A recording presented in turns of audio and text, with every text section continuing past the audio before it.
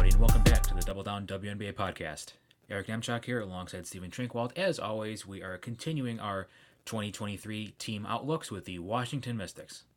The Mystics, they were 22-14 in 2022, tied for the fourth best record in the league with the Seattle Storm. They were the fifth seed in the playoffs, fifth in net rating. Eric at 5.1 net rating, basically a group of five good teams, I think, and they were in that group of, legitimately good teams. They were seventh in offense, 101.1 offensive rating, the best defense in the WNBA last year with a 96 defensive rating, and of course lost in the first round in 2 games to the Seattle Storm.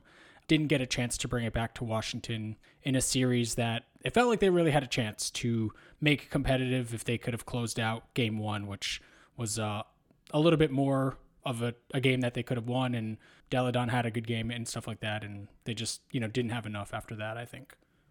Yeah, this Mystics team, I think, we're pretty self-deprecating on this podcast, which is a good way to go through life if you ask me, but this Mystics team was something, I think we had a good read on them pretty early, a team that was going to be very good defensively, and they were, but also very reliant on Elena Delle Donne offensively, which they also were, and you could really tell when Delle Donne wasn't on the floor just how limited this team was. I mean, they had a 22-14 record. I mean, they were a great team last season, but their ceiling was so dependent on one player being healthy and being on, when she is healthy. It's not a championship formula, if you ask me.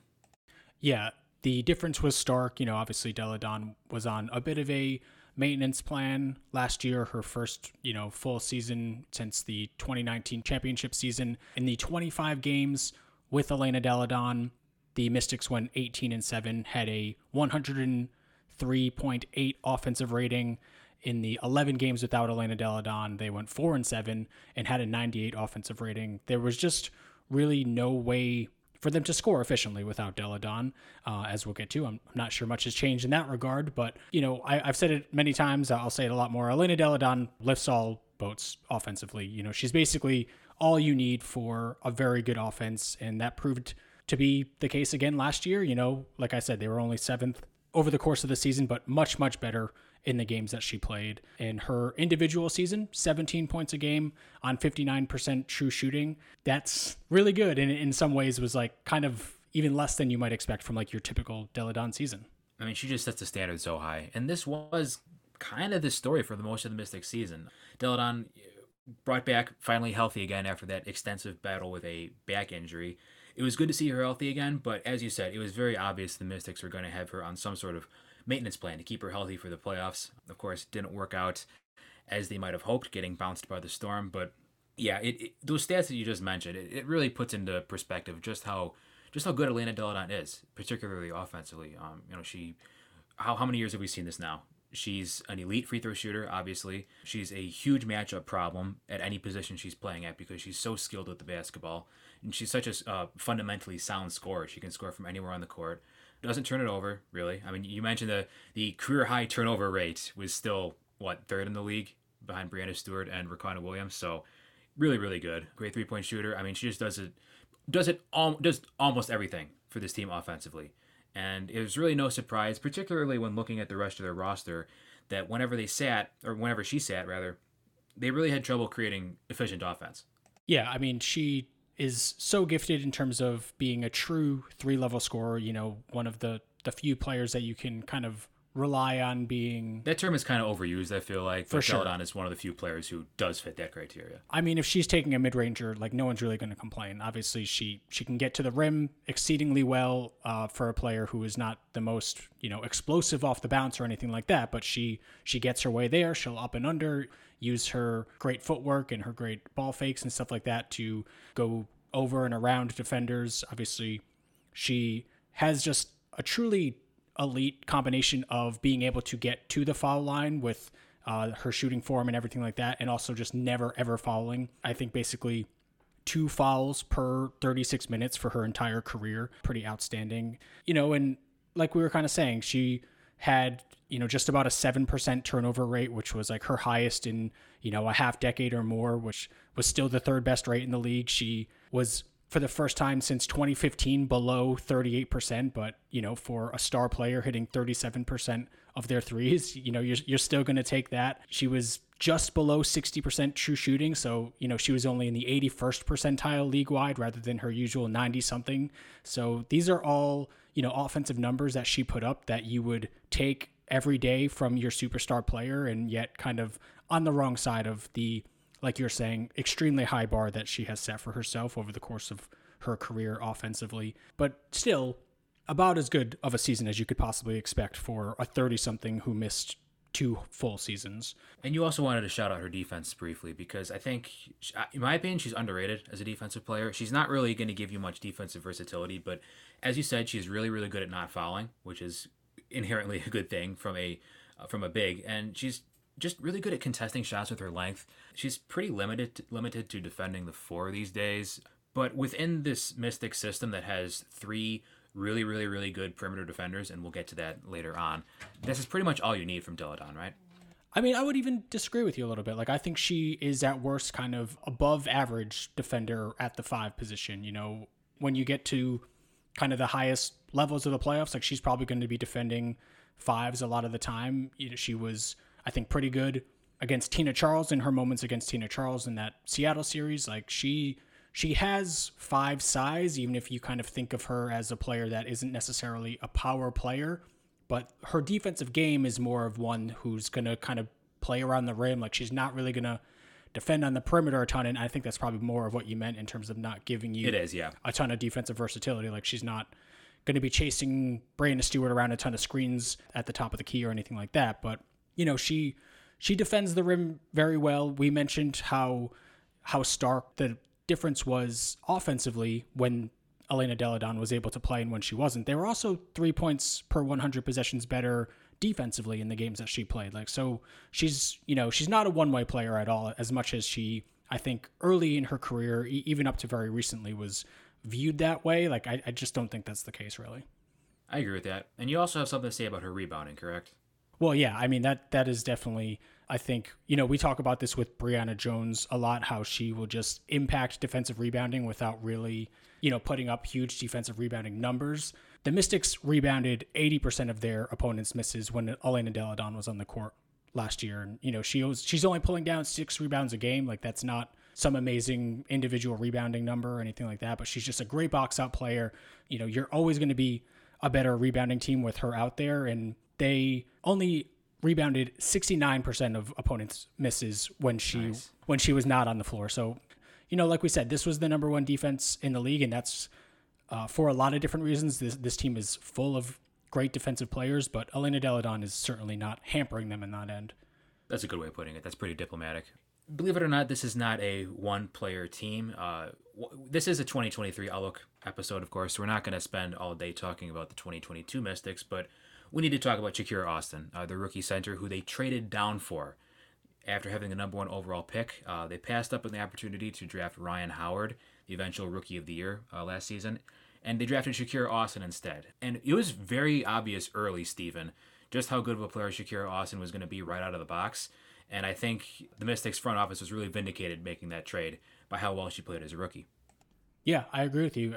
Melissa Smith, no slouch either. So to kind of pass up 2 potential franchise players, at number 1 and 2 to kind of set their sights on Shakira Austin, who knows if they valued Austin way more than those 2 players or kind of just equally and said, well, if we can get a player that we have in the same range and get an additional potential lottery pick from that, then let's do that. But Austin was amazing for them. I mean, she was so much closer to a positive impact player on both ends than I could have ever predicted, in her first year playing for like a highly competitive team, right? Like so many lottery picks, they're giving you flashes on teams that are not very good, frankly. Like you're not really contributing to winning basketball all that much early on. And, we really went deep on Shakira Austin in our 25 players, 25 and under. So, if you haven't listened to that, definitely encourage you to do so. But she was basically everything you could have asked for, from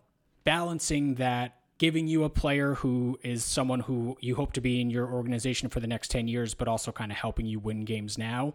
We talked a lot about how awesome she was making plays defensively. I think unlike Delle Donne, not necessarily a player that you're going to have in drop coverage in the pick and roll, kind of defend with verticality and stuff like that. Like, she's more someone who you want to put on the perimeter, like pressure the ball handler, use her length and athleticism to trap or hard hedge and kind of cause chaos. And I thought defensively, she was really, really good doing that. And then offensively, I mean, for a player who at Ole Miss, like, not a perfect ecosystem, Eric. No, I know not at all. You've talked about that Ole Miss system and kind of the talent around Shakira Austin quite a bit, but the way that she was able to kind of maximize her game, not really taking up too many post-up possessions. She was over a point per possession posting up because she basically was only going to post up when she had an advantage, which I think, so many bigs in the league kind of do more than that. And that's why there are not a ton of post-up players that are high efficiency post-up players, because they're posting up against really elite post-up defenders. And Austin just basically never did that. But she was also, as good as you could possibly expect from a player, a rookie player who was not playing with WNBA talent in her college system, like moving without the basketball and just playing, winning basketball, cutting well, doing all the things that you kind of want a player who's not going to have the ball in her hands all the time to do offensively. It's interesting you bring up Shakira Austin's offense because she was advertised as a potential stretch big. That's not really what she did in Washington. She did a lot of other things really well offensively, but it was more so of things that, that are in the details, in between the details. Like you mentioned her cutting. She's already a really good cutter, which is interesting watching her play at Ole Miss because there just wasn't a lot of room to do that. Granted, wasn't a total mystery because she did play at Maryland as well, which program that typically has better floor spacing than Ole Miss did in Austin's senior season. But like I said, we didn't really see much of the pick and pop or the quote-unquote stretch five game from Shakira Austin. And I don't have a problem with that because she was so effective around the rim. She does, like I said, the details. She does all these little things so well, and it's so impressive for a rookie because she can catch and finish with both hands. She elevates really, really nicely and has nice finesse around the rim. She doesn't rely too much on her strength to get shots off because, I think a lot of young players, they're used to just having that physical advantage, where in the WNBA, you just don't really have that anymore. You got to adjust your game. Well, Austin, she was in a good situation for sure. As you alluded to, the coaching staff did a great job of really putting her in positions where she can succeed, where she can do what she does best at, particularly offensively. And going back to floor spacing, this is something I mentioned in the 25 under 25 episode, but I thought it was so good. There was a quote from Cleveland Cavaliers head coach JB Bickerstaff talking about Jarrett Allen. This is, of course, not an NBA podcast, but I think it applies here. Vertical spacing. Austin, she understands when to make her cuts and how to use that large catch radius that she has. She just operates in space really well. She picked it up very, very quickly. And noticing that, it's really no surprise to me why Mike Tebow wanted this player so badly. It's just such a Tebow type. She wasn't a stretch big in the traditional sense of she was canning a bunch of threes, but she would position herself at the 3-point line and you just couldn't take your eyes off of her because if there was a lane for her to get from the 3-point line to the basket, like she just found the seams within the defense so well. And, this team, they weren't, the 2019 Mystics in terms of passing the ball, but there were enough capable passers that her hard work moving without the ball was basically always rewarded. And it's not just her standing in the dunker spot and waiting for a dump off pass, right? It was legitimately reading the defense and seeing when and where she could get those shots. Yep, and she just cut with intention and intelligence, and it was really, I think, kind of a special offensive season in terms of, again, a lottery pick coming into a situation with high hopes in terms of competing this year and actually being able to produce on the court in a way outside of just putting up some good box score stats. Like she really made this team better. I think we need to move on to the actual 2023 content here for the Mystics. Steven, would you mind going over their additions and subtractions real quick? Sure. So they lost Alicia Clark to the Las Vegas Aces, Elizabeth Williams to your Chicago Sky, Eric, and they declined to bring back Rui Machida. And they brought in Brittney Sykes on a big max contract, basically, for 3 years. They traded for the rights to Amanda Zawi. They recently just signed Lee Mang. They will, at some point, probably be bringing in Christy Tolliver after the Dallas Mavericks season is over. And they also have the number 4 pick that they'll be bringing in. So a lot of pieces staying the same, but, a couple interesting swaps in terms of the Clark for Sykes, roster swap, basically changing out their starting 3, and then they're going to have a new 4th big, it seems like, whether that's Zawi B or somebody else. So, we kind of know who their core is going to be in Cloud and Atkins, Sykes, Delle Donne, Hines Allen and Austin. I kind of like that three big combination in Delle Donne, Hines Allen, and Austin. They have some pretty familiar faces on the perimeter.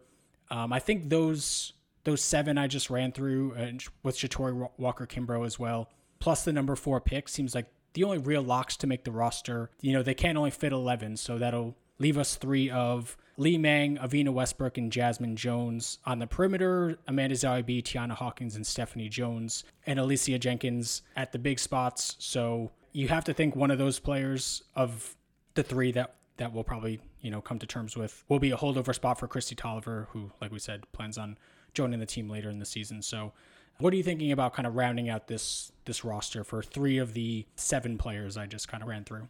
Looking at this roster, I see the immediate weakness I see is, once again, lack of a backup point guard, and I'm not sure any of these players that you listed really fill that need. Jasmine Jones has been used as a point guard and throughout her few years at the WNBA level. Avina Westbrook, I think, projects as a ball handler. I don't know what she would do exactly to, bring value-added passing or even value-added ball handling to this team, but Lee Mang is more of a shooter, as we saw last season internationally. She's a real flamethrower, which I don't want to discredit at all. But again, it's who's handling the ball behind Natasha Cloud. I mean, they brought in Sykes to be their backup point guard for sure. She's going to start games and be their small forward with the starters, and she's almost certainly going to run the second unit offense. Okay, so then you're probably bringing in another shooter, right? Yeah, so I imagine Mang will make the team. Mang, yeah. I don't watch too much national team basketball. I have only seen a handful of her games for the Chinese national team. Obviously don't watch the CBA, but enough people that I respect seem to kind of like what she can bring to this team, and they definitely need what she's purported to do as a floor spacer. So I think she would probably be one of the 3 players here. From what I've seen, her release is very quick. There's like almost no dip in her jump shot at all. I think she can probably get off threes at the WNBA level. I'm not sure about her athleticism inside the arc or her defensive ability. So can she stay on the floor long enough to get those shots off, basically? Yeah, I mean, at least as a playoff player, she's probably fine as a regular season player, right? I would think so. Yeah, I would agree with that. And then how about this backup big position? Because I know you're not a fan of rostering more bigs than you really need to, but not a lot of names, I don't think, standing out here either. They did trade several future draft picks for the rights to Amanda Zawibi. So I think, you would look at it then and say, okay, well, they really believe in her. But, man, it's been kind of rough in EuroLeague, I think, over in Italy. And it's not like it's going to be a sunk cost, right? It's not like they gave up. It's not like they're married to the idea of rostering Amanda Zawibi over Tiana Hawkins, who has had success on the Mystics in the past. Yeah, obviously a player with a lot of franchise equity in Tiana Hawkins. And, like you're saying, it was a couple of second-round picks, something that maybe on paper kind of looks like a big price, but, the Mystics, I don't know when the last time a second-round pick made their team. Maybe Maisha Hines Allen might be the last one. Yeah, honestly. That's a good point. But, yeah, I think I would lean Hawkins here. Like, we know her limitations, especially defensively, but I think with the rest of this ecosystem that this team has defensively, like, they just need one more good offensive player, which I think Hawkins is, instead of Amanda Zawibi, who at this point, like, her one WNBA skill, I think, is probably defensive rebounding. Like, neither of them really bring quality 3-point shooting to this team, which is another thing from a 4th big spot that they could probably really, really go for. Zawibi will probably give you a little bit more volume from 3, but I think Hawkins is just a much better offensive player. Like, for as much of a reputation as a stretch 5 that Zawibi has, she's never had a season over 35%. She's a career 31% 3-point shooter. Hawkins herself is probably a little overrated as a shooter. She hasn't had a good 3-point shooting season herself since 2019, but she's... Everyone had a good shooting season. Everybody did have a good shooting season then. But I think she's underrated as a driver. She's always been a very effective 2-point scorer, mostly as a player who kind of spots up from either 3 or long 2 and attacks closeouts. And, overseas productivity is... take it with a grain of salt, but Hawkins is putting up 60% true shooting in Australia as basically her team's number 1 option, as opposed to Amanda Zawibi, playing 15, 20 minutes a game as a backup center, posting 47% true shooting and not really being able to defend well or, contribute much on offense. So alongside fellow WNBA player Stu Fall, by the way. I think that's important context. Yeah, backing up a Stu there and, not even being the primary big off the bench sometimes. So honestly, Hawkins, I might even trust more defensively at this point. Amanda Zawibi just kind of looks cooked defensively. She can't really hang in space and can't really defend the rim anymore. Can't even really get her blocked shots. So I would definitely, lean Hawkins over Zawibi, over Stephanie Jones, who kind of is one of those players that Richard Cohen always says, we'll get a lot of training camp invites and stuff like that. But yes, to me, another player who, like you were saying with some of these guards, doesn't really necessarily have a defined WNBA skill. And, for that final roster spot, I would probably still lean Avina Westbrook over Jones or Zawibi or Jasmine Jones, just because she's the biggest mystery box, I think. It's one of those situations we come across time and again where we know basically that Jasmine Jones over 3 WNBA seasons, like we're basically 100% sure she doesn't have a WNBA skill, where Westbrook, maybe she could end up having one. What would it be? Maybe she turns into a decent shooter. Because you are not a Westbrook fan heading into I'm not, draft. no. But, we're just looking at options. Hey, maybe, at some point Kristen Williams gets healthy enough to sign the training camp contract, and she's the last spot to... That is true. I almost forgot about Kristen Williams. As I understand it, the Mystics would be very willing to bring her back, but we don't know what that's going to look like. She injured her knee in training camp last season, I believe it was, and as we've discussed many, many times on this podcast, it often takes, they can come back in a year, but are they going to be back 100% in a year? That's often not the case. So, and I think this is the spot that's probably the holdover for Christy Tolliver anyway. Sure. I don't think whoever this last player is, whether they lean guard or big to start the season, this is probably the one that, ends up losing their spot when Christy Tolliver's season with the Dallas Mavericks wraps up. And they, of course, as you mentioned, have the number 4 overall draft pick, which is looking less and less valuable by the day. If we did this episode, this is the problem here. Players have differing amounts of time to declare for the WNBA draft, depending on if they, go far in the NCAA tournament or not. If you would have asked this question, or if we would have recorded this episode a few weeks ago, I would have said, I really like Haley Jones for Washington. She just adds an extra dimension of playmaking to their roster from, not really a guard position, but she also just seems like a Mike Tebow type of player. Her biggest weakness is obviously her outside shot, but the Mystics are one of the few WNBA teams, I would say, that has a proven track record of individual player development. So if she was to get drafted to a WNBA team, that is willing to invest that kind of time and effort into developing her game, I would like Washington. But, with Rickea Jackson recently saying she's going to go back to Tennessee for another year, we don't even know if Aaliyah Boston is going to leave school. We don't know if Jordan Horson is going to leave school. So seems like more and more that J.C. Sheldon might return to school as well. Yeah. So I don't know if Haley Jones will even be there at 4. I would say J.C. Sheldon, as you mentioned, I would love her on the Mystics because she is actually a guard. She is definitely a value-added passer. She's great in transition. She can shoot the 3. But, she's had an injury-plagued senior season at Ohio State. I wouldn't be surprised if she returns just for one more crack at it. Is that pick going to get traded, Steven? Because this draft class is all of a sudden not looking that great. I guess they could stash a pick with, Stephanie Suarez from Iowa State, rather. She would be that international player or player who would be taking the year off to recover from her recent ACL injury.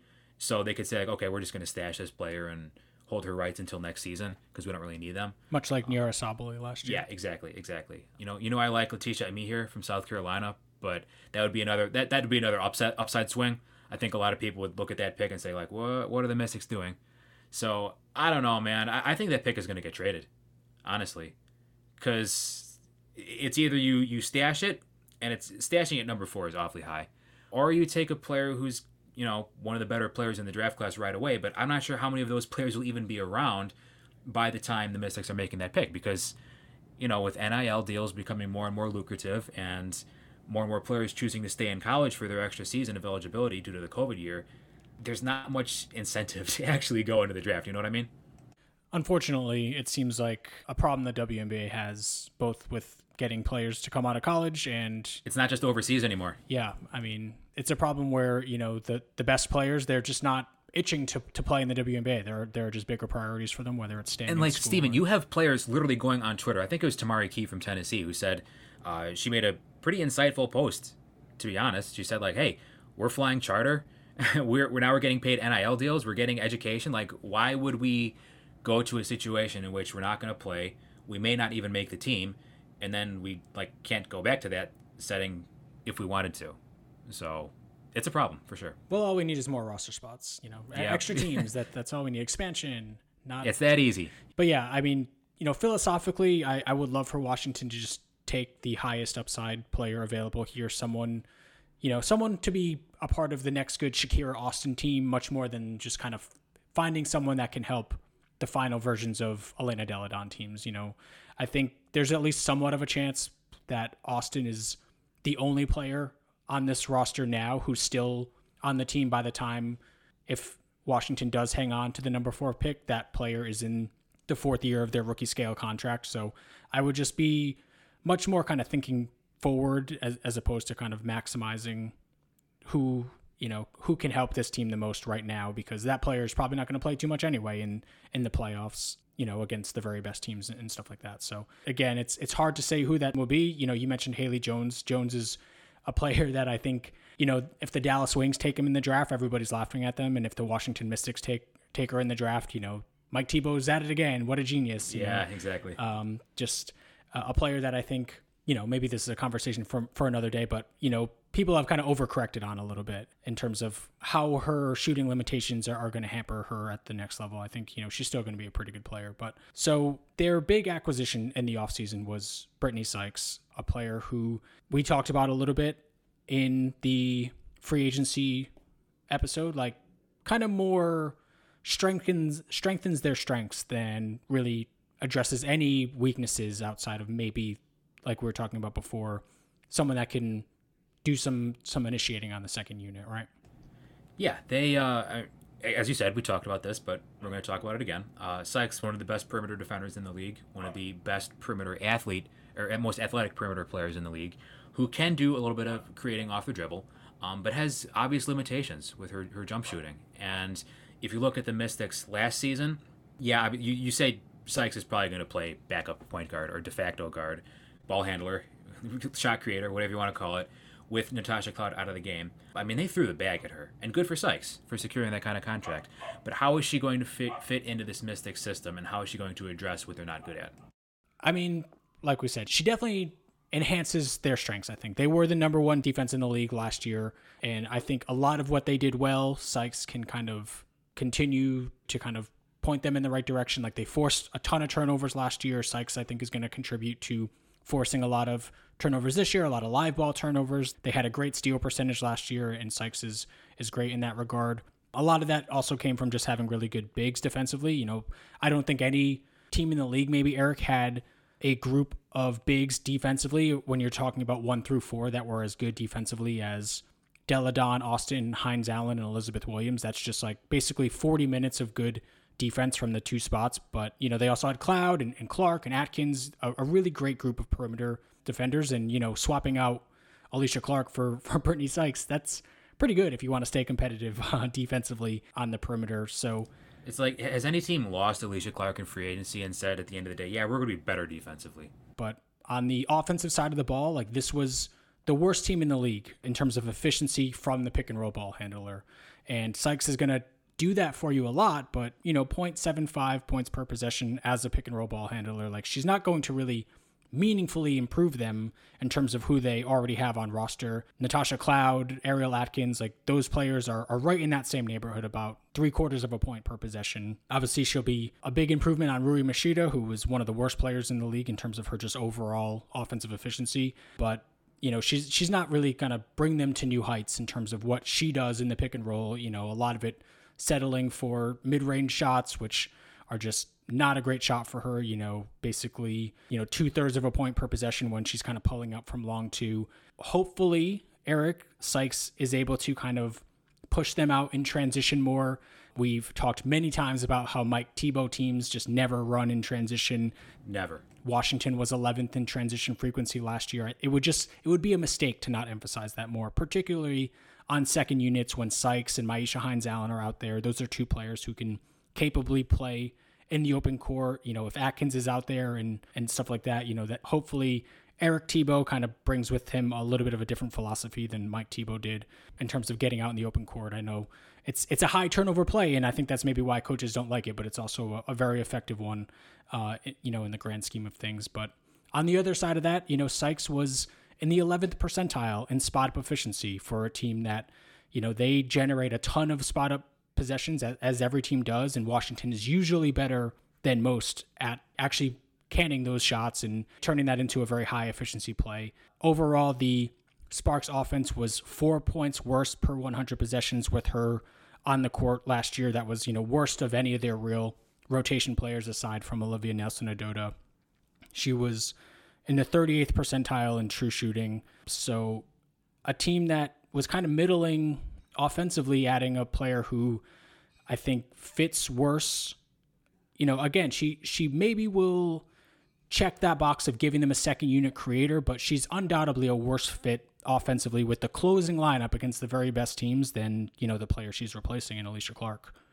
And you say closing lineup because it's pretty much a given that she's going to be closing. It's not like in LA where there's a little bit of a little bit of optionality, as you like to say there. It's, they're invested in Sykes now. I was also going to, agree with you on the transition stuff. She is a great candidate to get out in transition and make plays out there. And I do think that it would be a good idea if they sped things up with the basketball a little bit, because they're also really good at defensively rebounding the basketball, and it's difficult to get out in transition if you don't do that. But yeah, if you rebound all the time and you force a ton of steals, like, you should run in transition. Yeah, and that's two things that the Mystics are going to be very good at once again.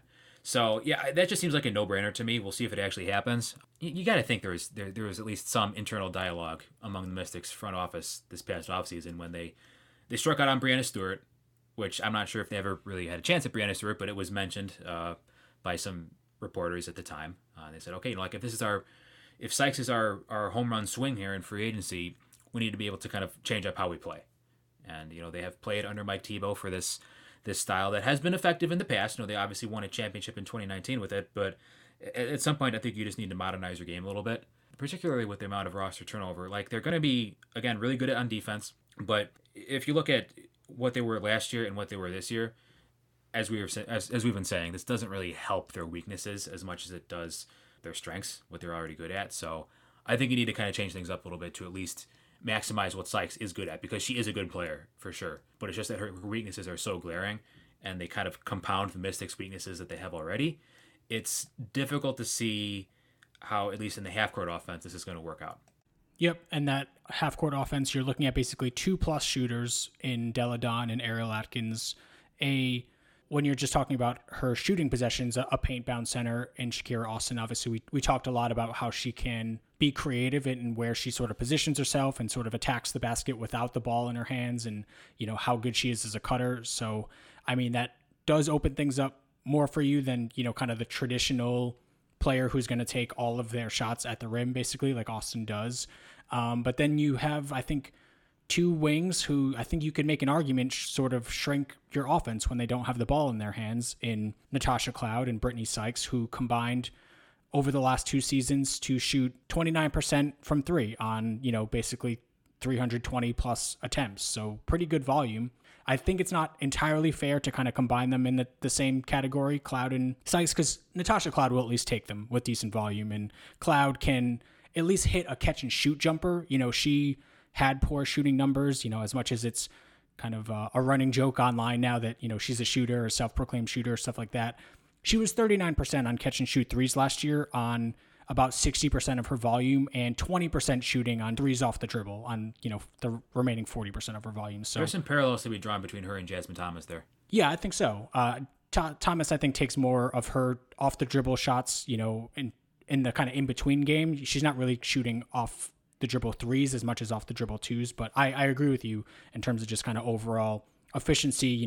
Catch and shoot, very good. Off the dribble, not so much. But Sykes, she's well below 30%, even on catch and shoot looks, basically any time outside of the bubble in 2020 when offense was, there's no fans, anything like that, basically at an all-time high. So do you move Cloud off the basketball then? I think Cloud Cloud can handle that off the ball role better, right? She's a capable spot up shooter. I think she's pretty good at that. But the problem is, to me, Eric, is that she's also a better initiator. She's a better player to have running your offense. She's a better point guard. So it's one of those things where maybe you put the ball into the hands of the player that's worse at creating, because she's also so much worse as an off-ball player, but you're definitely going to lose some value from the creation. As much as Sykes, she's a good passer. She's a pretty, okay player in that role, but she's not as good as the best option on this team, I think, right? I agree with that. And as I like to say on this podcast, you don't want to take away from what your really good players are good at in order to accommodate players who aren't as good at that particular thing. I don't know if that makes sense, but yeah.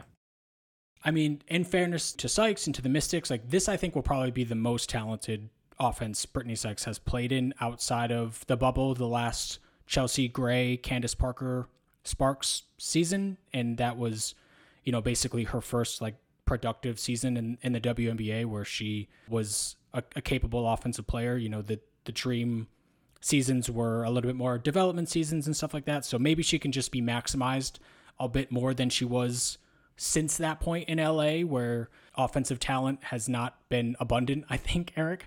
And it also might be the best defensive team she's played for so far. Obviously, we know that those Sparks teams put up back-to-back seasons as the third best defense in the league, or the number 3 rated defense in the league at least. But this was the best defense in the league last year, and they just added one heck of a defensive player. So I think, there's also a chance, we don't know because we haven't seen it, but there's a chance at least that Eric Thibault is the best coach that she's played for in the WNBA, particularly offensively. Not that high of a bar to clear, in my opinion, respectfully. But I don't know. As much as I wasn't a fan of like the 3-year max for Brittney Sykes from a team building perspective, I can definitely see a world where this first year of her Washington tenure is like the best season of her career because of the system she's playing in and the talent around her, I think.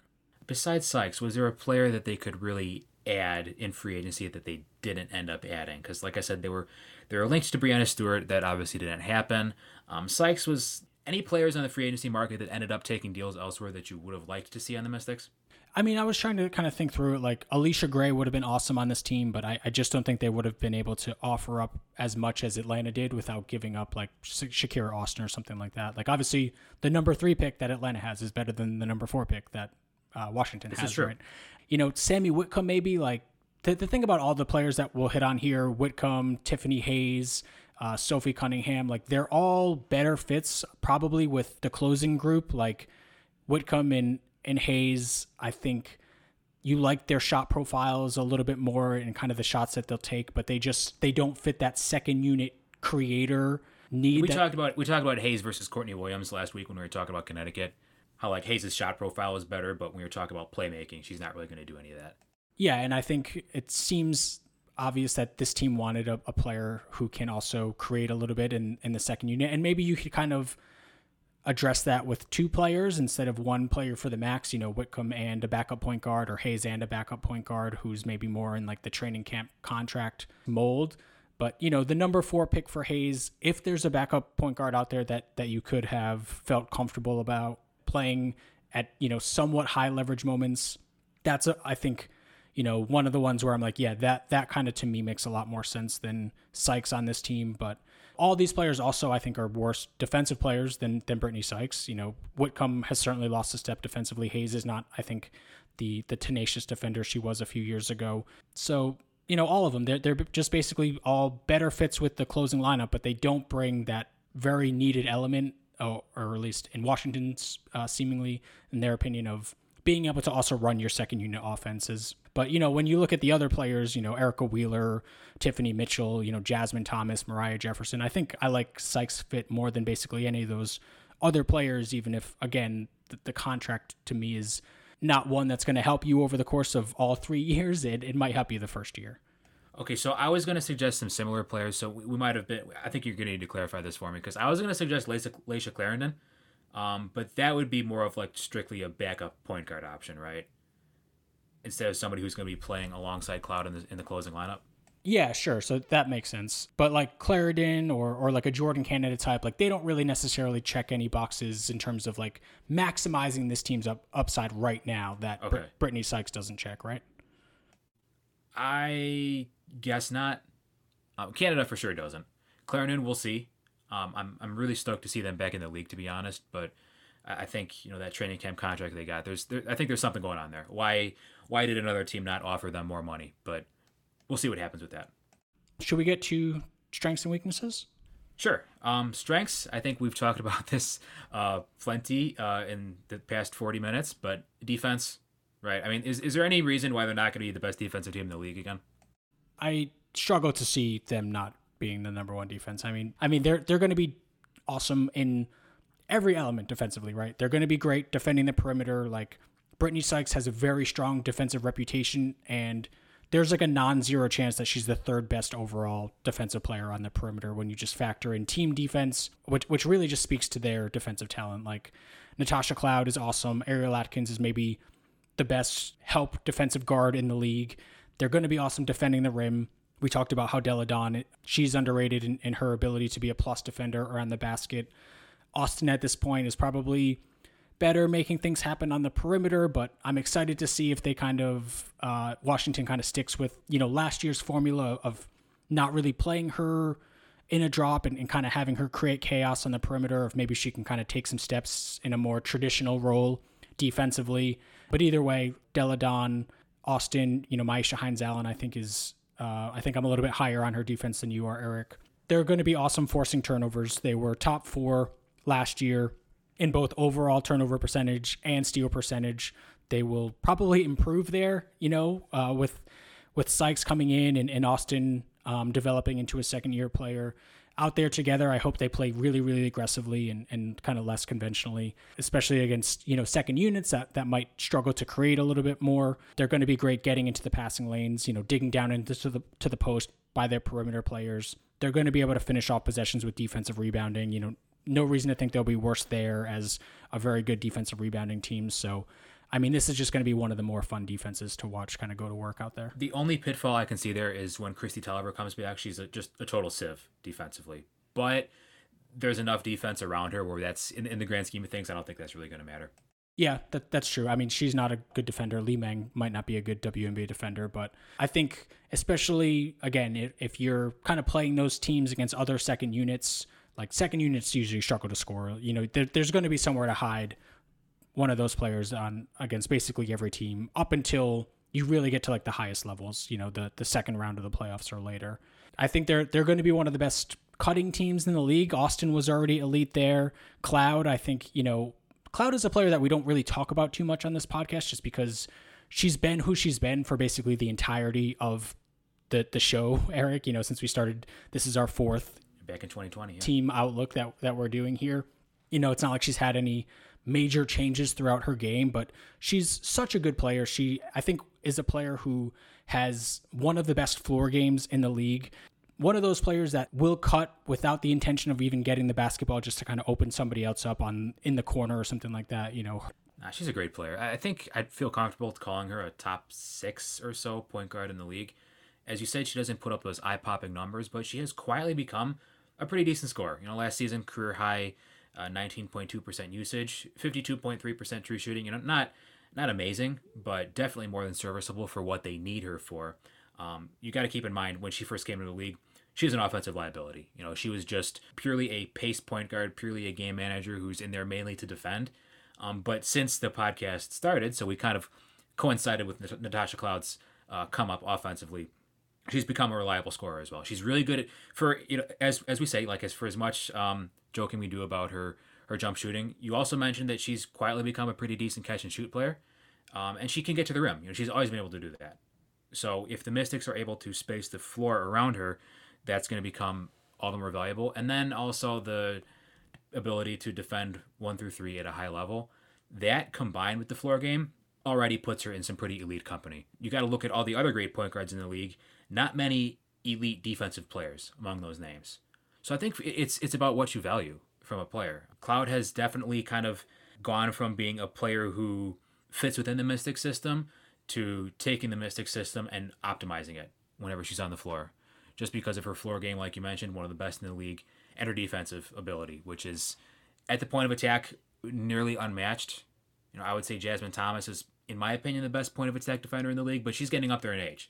If Cloud, comes out this coming season and just puts on a defensive clinic, and we call her the best defensive point guard in the league, I wouldn't be very surprised, to be honest. Like, she may have had a case for several years now, but yeah, and this is a conversation we've been having for a few years, but the reason that Cloud might just be a little bit more valuable than Jasmine Thomas as a defensive player is that positional versatility, like being able to guard all three spots, because she is so strong. And that element of her game, it's obviously helped her defensively, but her strength has, basically since that first Mystics finals team back in 2018, where she was able to actually kind of turn herself into a plus 2-point scorer. You think about how not positive of a player she was.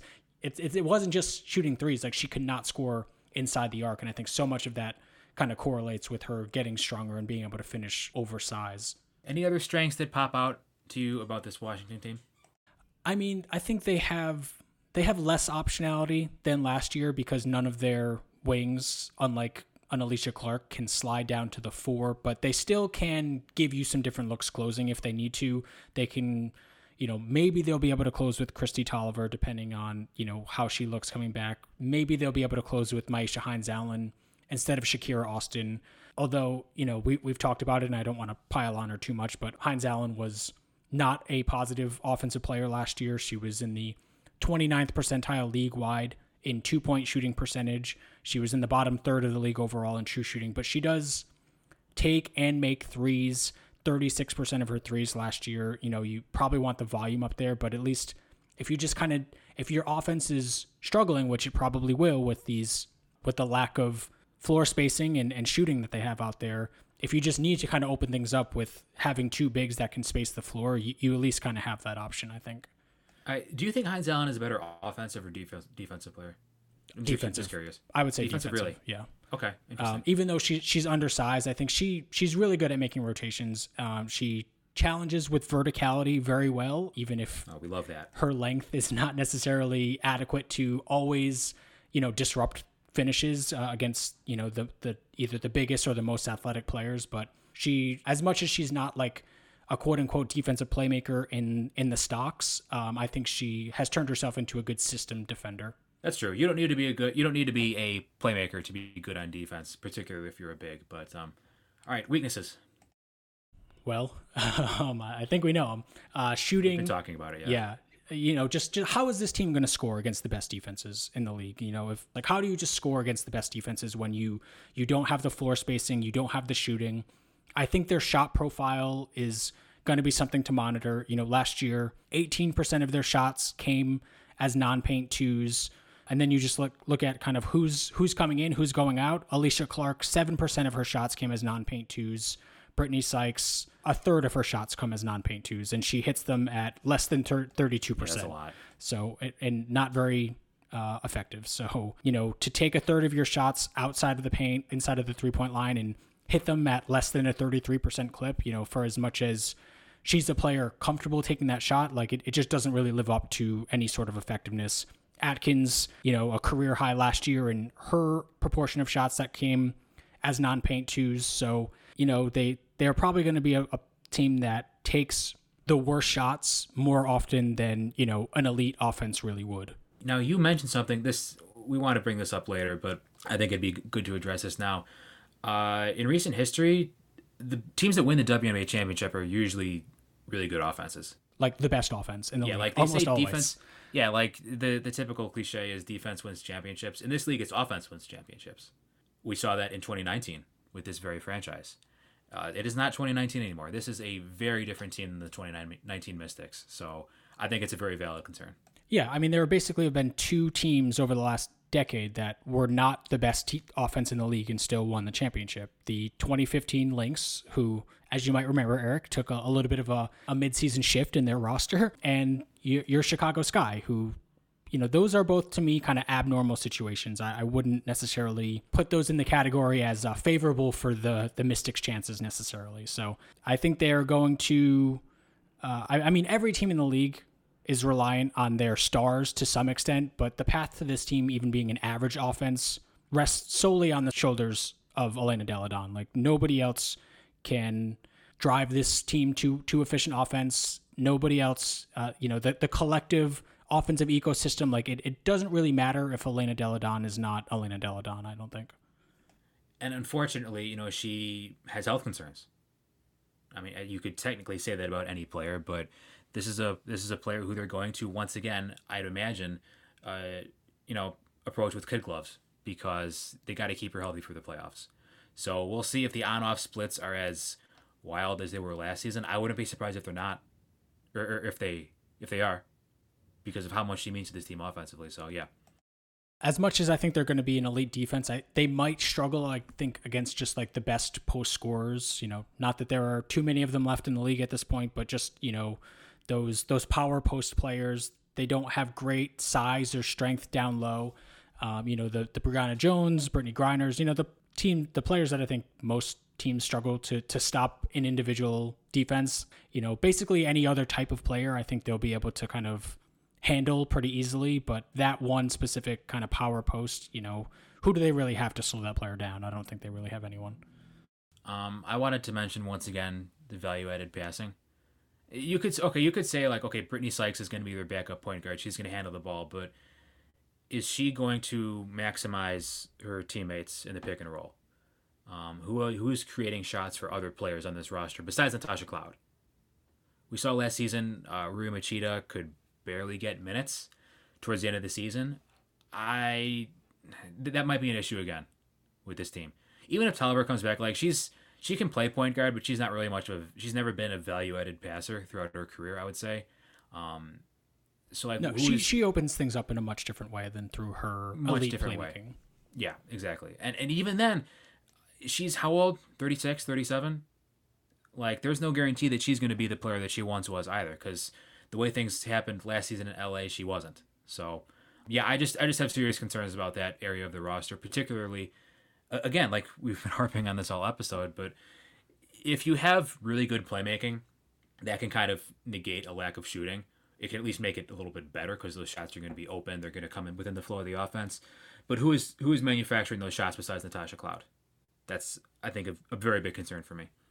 Yeah, I mean, I would previously, in previous years, I would say that like the Mike Thibault system is the value-added passing, right? Like having Mike Thibault as your coach and Elena Delle Donne as your franchise player is kind of all you need to sort of open things up and create driving lanes and good, clean spot-up opportunities for everybody else. We'll see if Eric Thibault can kind of create that same type of extremely friendly offensive ecosystem. In terms of value-added passing, like I think we both agree that Natasha Cloud is a very good passer.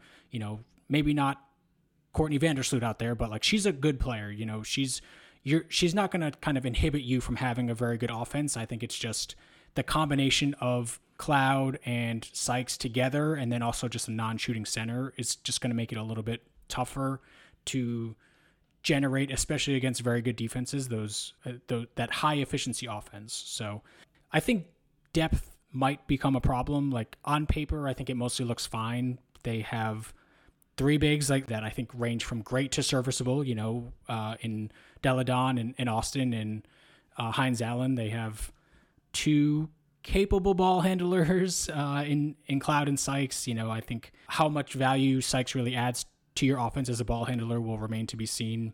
Something of a third one when Tolliver arrives. They're stacked defensively and they have some bench shooting to kind of complement those defenders in Tolliver and Mang and Shatori, depending on what season it is, because she can definitely wax and wane. When we get to the fourth big territory, whether it's Hawkins or Jones or Amanda Zawibi, like they're going to struggle. If they really play a fourth big heavy minutes, I think those minutes are going to be tough. That's gonna happen eventually because you're gonna be having maintenance days for Delle Donne, right? Yeah, for sure. And even if they're a little bit fewer and further between than last season, Elena Delle Donne's not gonna play 40 games this year. I mean, you can pretty much. I highly doubt it. There's a pretty decent chance that Tolliver doesn't work out, as much as we hate to say it. She's historically like one of my favorite players in the league, but she's 36. She hasn't played a lot of games basically since their first final run in 2018 was the last time that she's played even 25 games in a season, I want to say. And she's, the third oldest player in the league, like we had mentioned a few weeks ago. So there's a lot counting on Tolliver and, for that to go right. There's, I think, a somewhat decent chance that, Lee Meng just can't hang in the WNBA. So, one or both of those things happen to be the case, and the perimeter depth, I think, is looking a lot worse. So, if that's the case, and then the Cloud Sykes fit turns out to just not really be ideal, like there isn't another candidate to close games, I don't think, if Christy Tolliver is not something close to the player that she was in 2019. Okay, all that being said, you are still pretty high in the Mystics entering this season, right? Yeah, I mean, I am. I think as much as we talked about how this offense might not be very good, I think they're going to be the third best team in the league. I think they're going to be unbelievable defensively. I think they have great perimeter defense, great interior defense. I think they have capable offensive players who, if they don't make perfect sense together, they can at least make it work somewhat in the regular season to maybe average-ish in an average-ish offense, plus Elena Delle Donne and elite defense. Like that, I think is going to be enough to probably be the third best team, at least in the regular season. This is obvious on the offensive end, but I think there's at least a chance that defensively, this team might need what Alicia Clark provides defensively more than what Brittney Sykes provides defensively. Like, how so? Even as much of a great defensive playmaker that Sykes is, like, I don't think she's quite as valuable as an off-ball defender. She's an imperfect defender getting through screens. She's not as effective switching onto bigger players. Like, they don't really have anybody on the perimeter now, aside from, I guess, Cloud a little bit, who's like strong enough to kind of switch onto a four and not just kind of get put in the goal right away, right? Okay, that's a good point. I didn't really consider that. But I mean, I guess the good thing is that she, I think, more so than Clark, opens up the opportunity to move Atkins off ball defensively, even more so than, Cloud and Clark together, where I think Ariel Atkins, when she's locked in, can just be, like I mentioned before, the best help defensive guard in the league. And if she's not creating a ton of steals, she's just getting her hands into the digging down into the post, she's making good rotation, stuff like that. So if Sykes is, if her presence means more off ball Ariel Atkins, as great as Atkins is on the ball, like I think she's just even more valuable off the ball.